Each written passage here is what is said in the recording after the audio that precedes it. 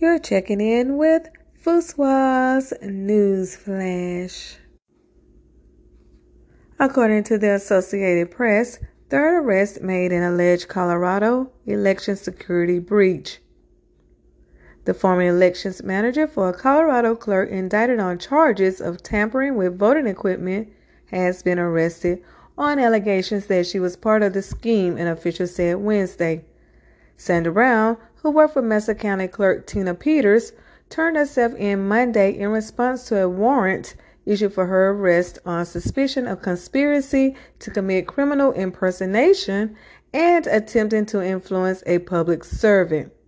The arrest was first reported by the Daily Sentinel newspaper. Peters and her chief deputy, Belinda Nisley, are being prosecuted for allegedly allowing a copy of a hard drive to be made during an update of election equipment in May of 2021. Capitol rioter with Confederate flag gets 5 months in prison. A Maryland man who used a lacrosse stick attached to a Confederate battle flag to shove a police officer during the U.S. Capitol riot was sentenced to 5 months in prison. U.S. District Judge Christopher Cooper also sentenced David Allen Blair to 18 months of supervised release after his prison term and ordered him to pay $2,000 in restitution.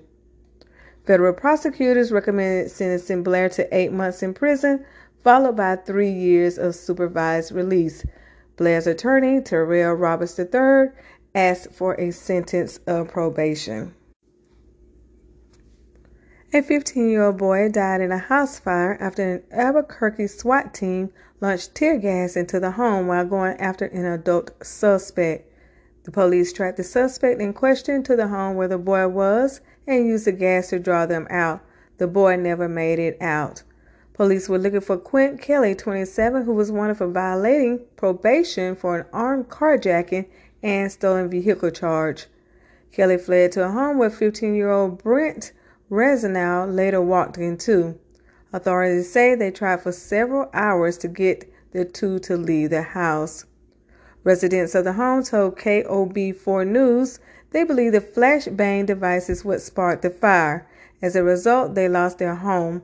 The Albuquerque Police Department Chief Harold Medina said an investigation has been launched to look into what caused the fire.